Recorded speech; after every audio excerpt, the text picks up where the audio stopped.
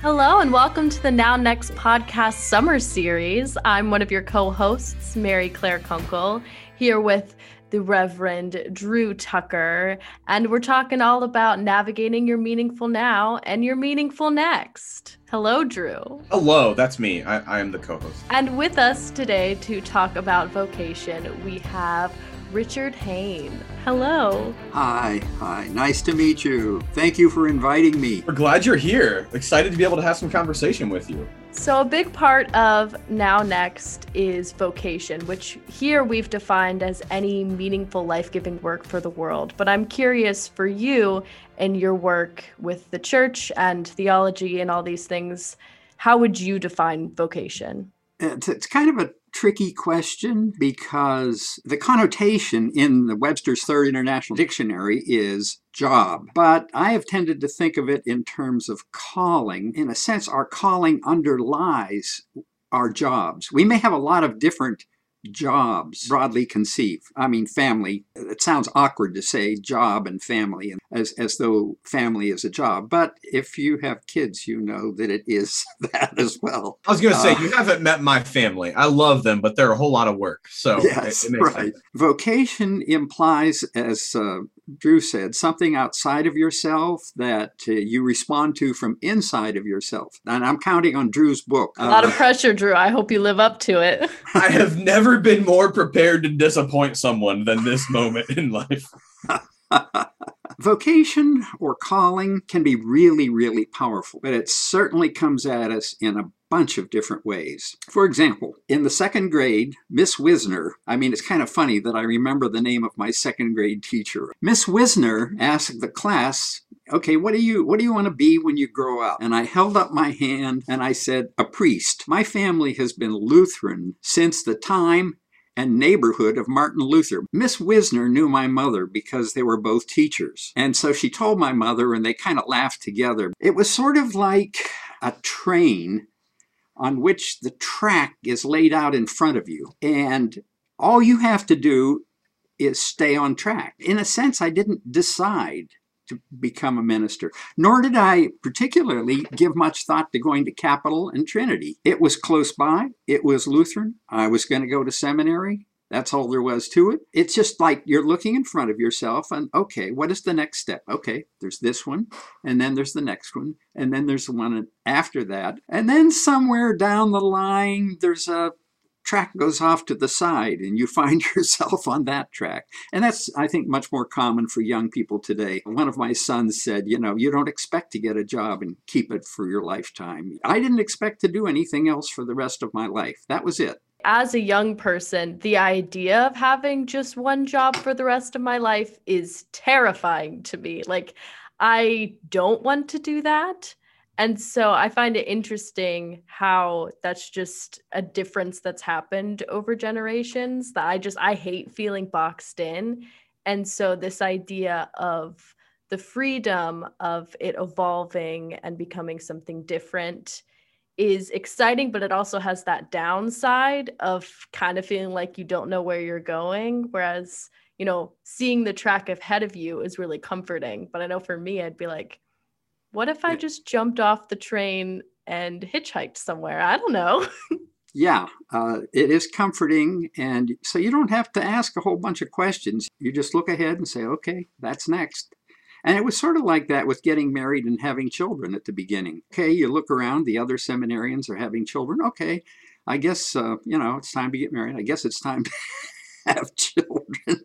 The culture of that era laid itself so heavily upon us that it didn't seem as though we had choices that we did actually have. We could have gone in any of 100 ways, but we didn't really know it. At least I didn't really know it. I think that's still kind of common in different situations, not necessarily in the career and family situations that we've talked about, but I was just doing premarital counseling with a young couple, and they were talking about family traditions and really framing it in either or options. And one of the things I encouraged them to do was to think about the other options that exist that they may have already said no to, so they can actively consider that they have chosen not to do something, or that they might have a choice that they hadn't considered before. So my brother-in-law, for instance, he and his wife they don't travel to see family on Christmas because they wanted to create a new tradition themselves rather than figure out, do we spend this year with your family or my family?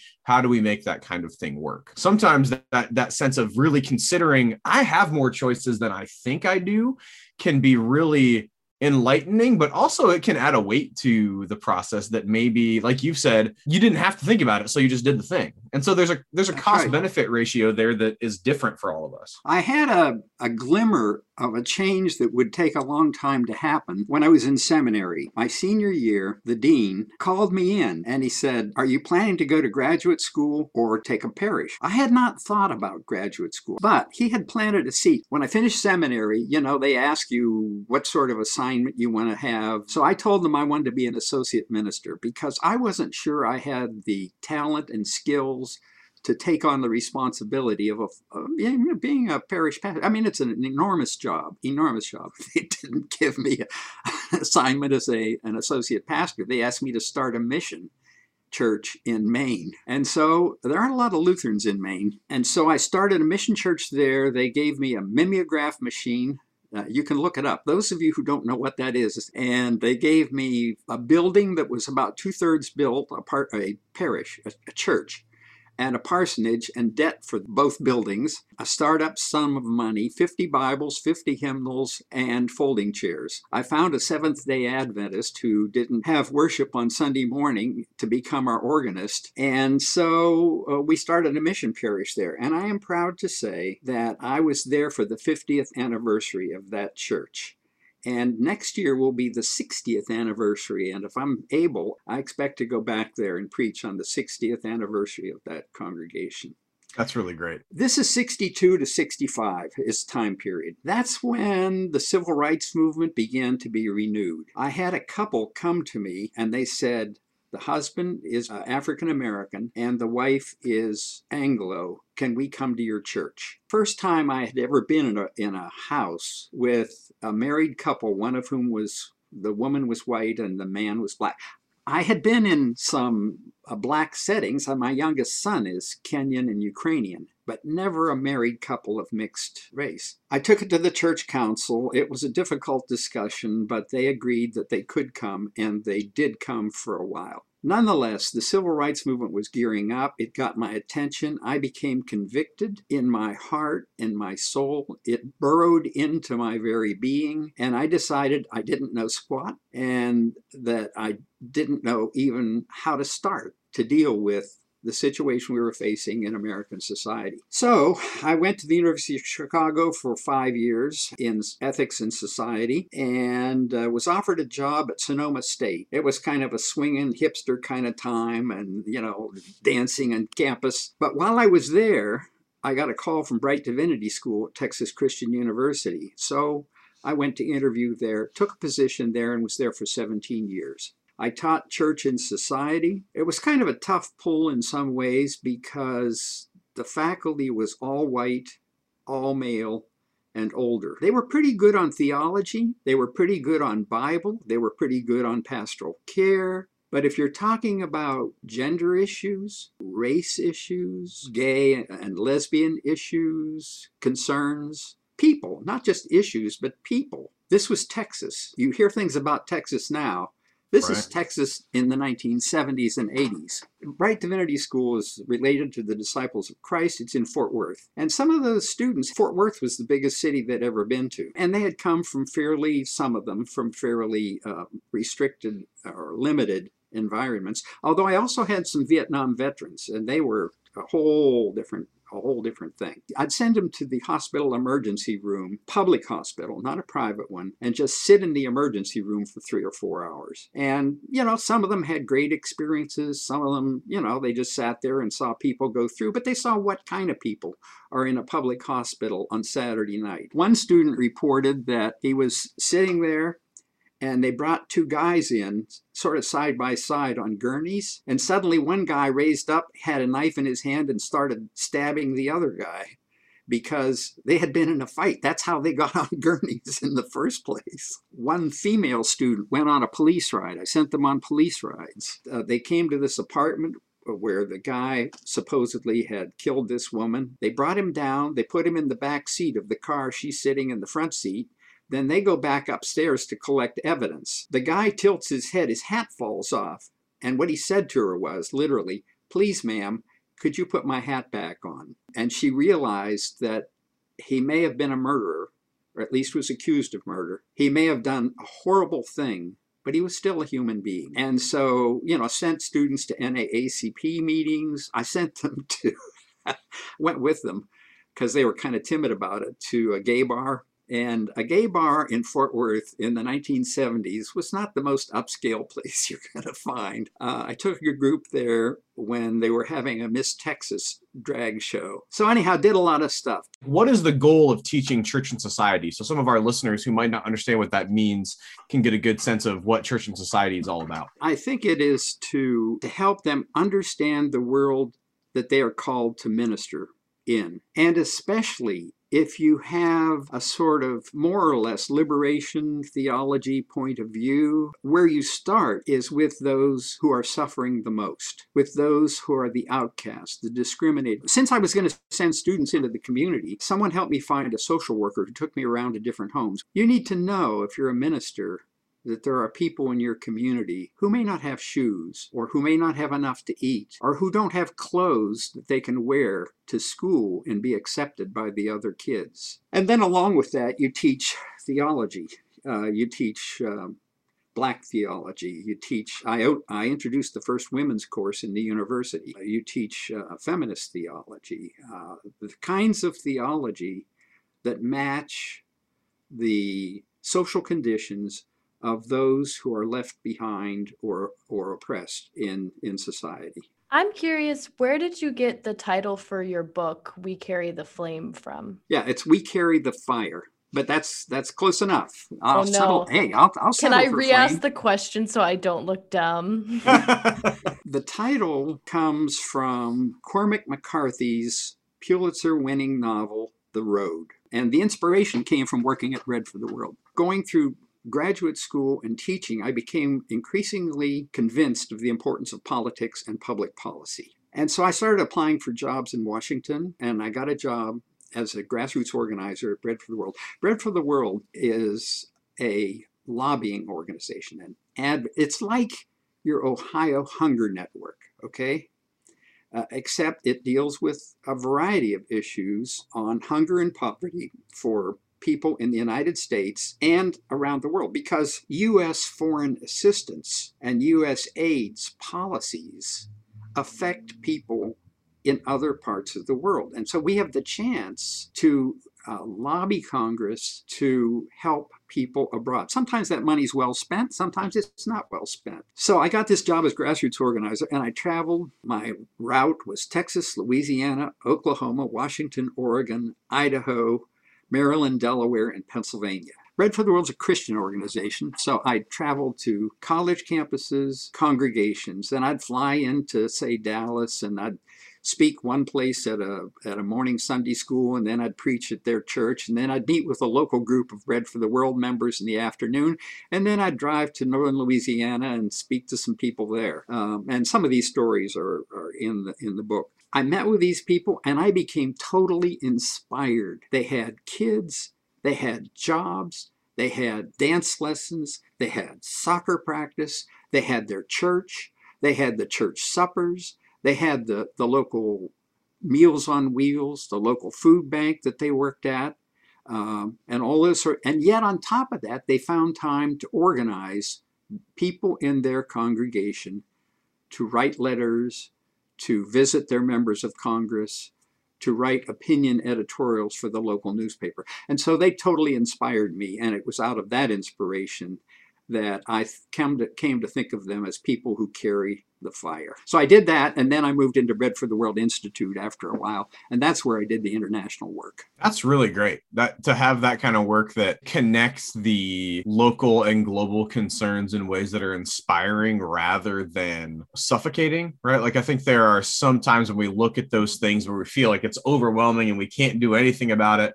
And so sometimes we just give up because there's so much work to be done, rather than realize because the work is so related, that working to solve issues globally can also solve issues locally. Working to relieve suffering locally can also work to relieve suffering globally. Yeah, and we inspired each other. I came and tried to lift them up, and they lifted me up while doing it. And I found that with internationally, there's going to be a webinar on the book, and we're going to have the head of the largest Muslim women's organization in Indonesia. They have a project called Eco Sharia. Sharia means struggle. It's eco struggle. Talking with someone from the Church of Sweden, with a Muslim cleric who is an expert in Muslim law in Kenya, and a woman who is the head of a very large apostolic group of women in one of the countries of Africa, I've forgotten at the moment, and just planning a meeting with those people and realizing that there are people all over the world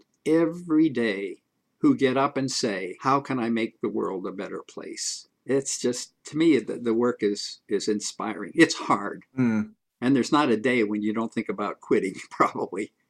But there's also not a day when you don't forget that there are people who need you to keep going. And it sounds to me like that's some of the connection about carrying the fire, right? Like there's something burning within you, but it's not yours alone. It's connected to others, and it's connected to a purpose beyond yourself. And that's why it's we carry the fire, not I carry the fire. It would be extremely arrogant to say, I'm the fire carrier. That's where you get dictators and folks like that. You know, they think they, by themselves, can do these things. It's a social, communal thing. What advice would you give someone around my age who's in like their early 20s or even teenagers about what we can do to start carrying the fire or prepare to have the fire handed over to us? First of all, I do still continue to believe in charitable activity. And when you go to work in that soup kitchen or that food bank or whatever it is, you talk to the people who come to get the food. You sit down with the people in the soup kitchen. Some of them will talk to you and some of them won't. You know, I mean, some of them don't want to, they don't know what you're up to. They don't know,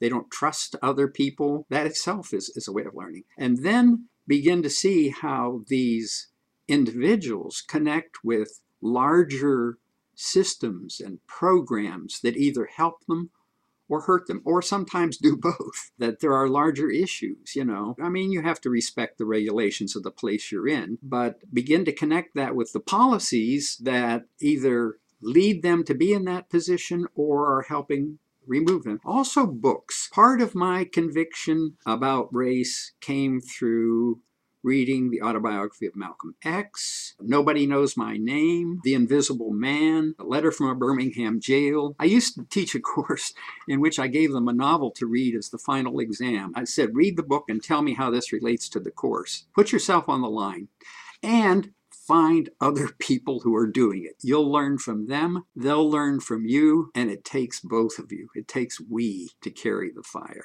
It just does. How does that all connect with your work at the UN? I know you've done some pretty great things there too. So connect some dots there for me. We were establishing relationships with the World Health Organization in Geneva. So I was there a couple times to make presentations and try to get money and worked with European agencies. But the most sustained relationship was with the UN food agencies in Rome.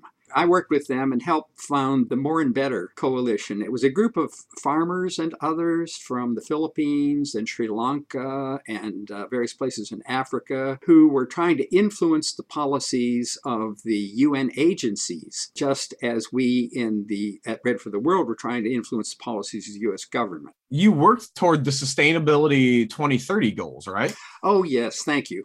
Thanks for the opening. Yeah, after I retired, I went to Lithuania for a semester, and then I came back and I did 2 interims in parishes that were without pastors. So finally, after all those years of doing other things, I came back to being a parish pastor. So I thought, well, okay, I've finished my interims. What do I do next? That was August of 2015. In September of 2015, the UN adopted a new set of goals. 193 countries agreed. They don't all do it. They don't all do it well, but they agreed to support 17 goals for the year 2030. Things like end hunger, gender equality, health, education, climate change, sustainable forests, sustainable waterways, and so forth. So I began to put together a team of retired people, since they had some time. My former bishop says we need to get some young people because none of the team are under 65, okay? Well, to help us with our video stuff, Mary Claire.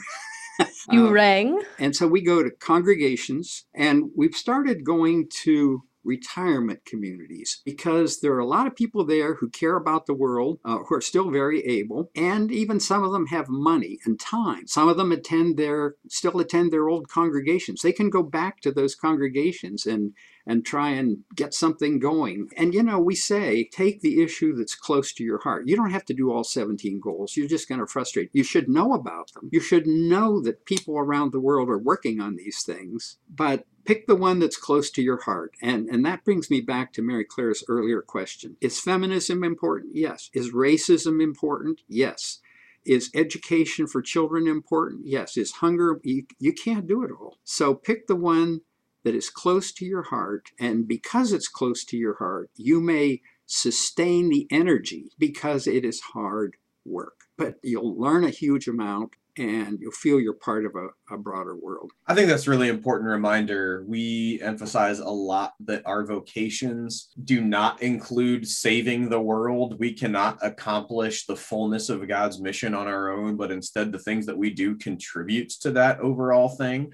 So I love that framing that you give us of choosing a thing or emphasizing a thing that's close to your own heart, because that helps us find, I think, our fit with the purpose beyond us, right? There's a purpose within us, that fire that we care, but that, like you said, it's not I do it. It's something that contributes to a fire that is bigger than any of us. So we ask this to all of our guests at the end of the show. What do you wish you knew about vocation as a kid? As a kid, the word would have been meaningless to me. Yes. Fair. I describe my situation as like a train moving down a pre-laid track, and only much later did it go off on other tracks that I did not expect for my life. I guess I wish I had realized I had more choice. Not that I regret any of the tracks I was on. I don't. But if I had realized the breadth of possibilities, I think I would have made some different choices along the way.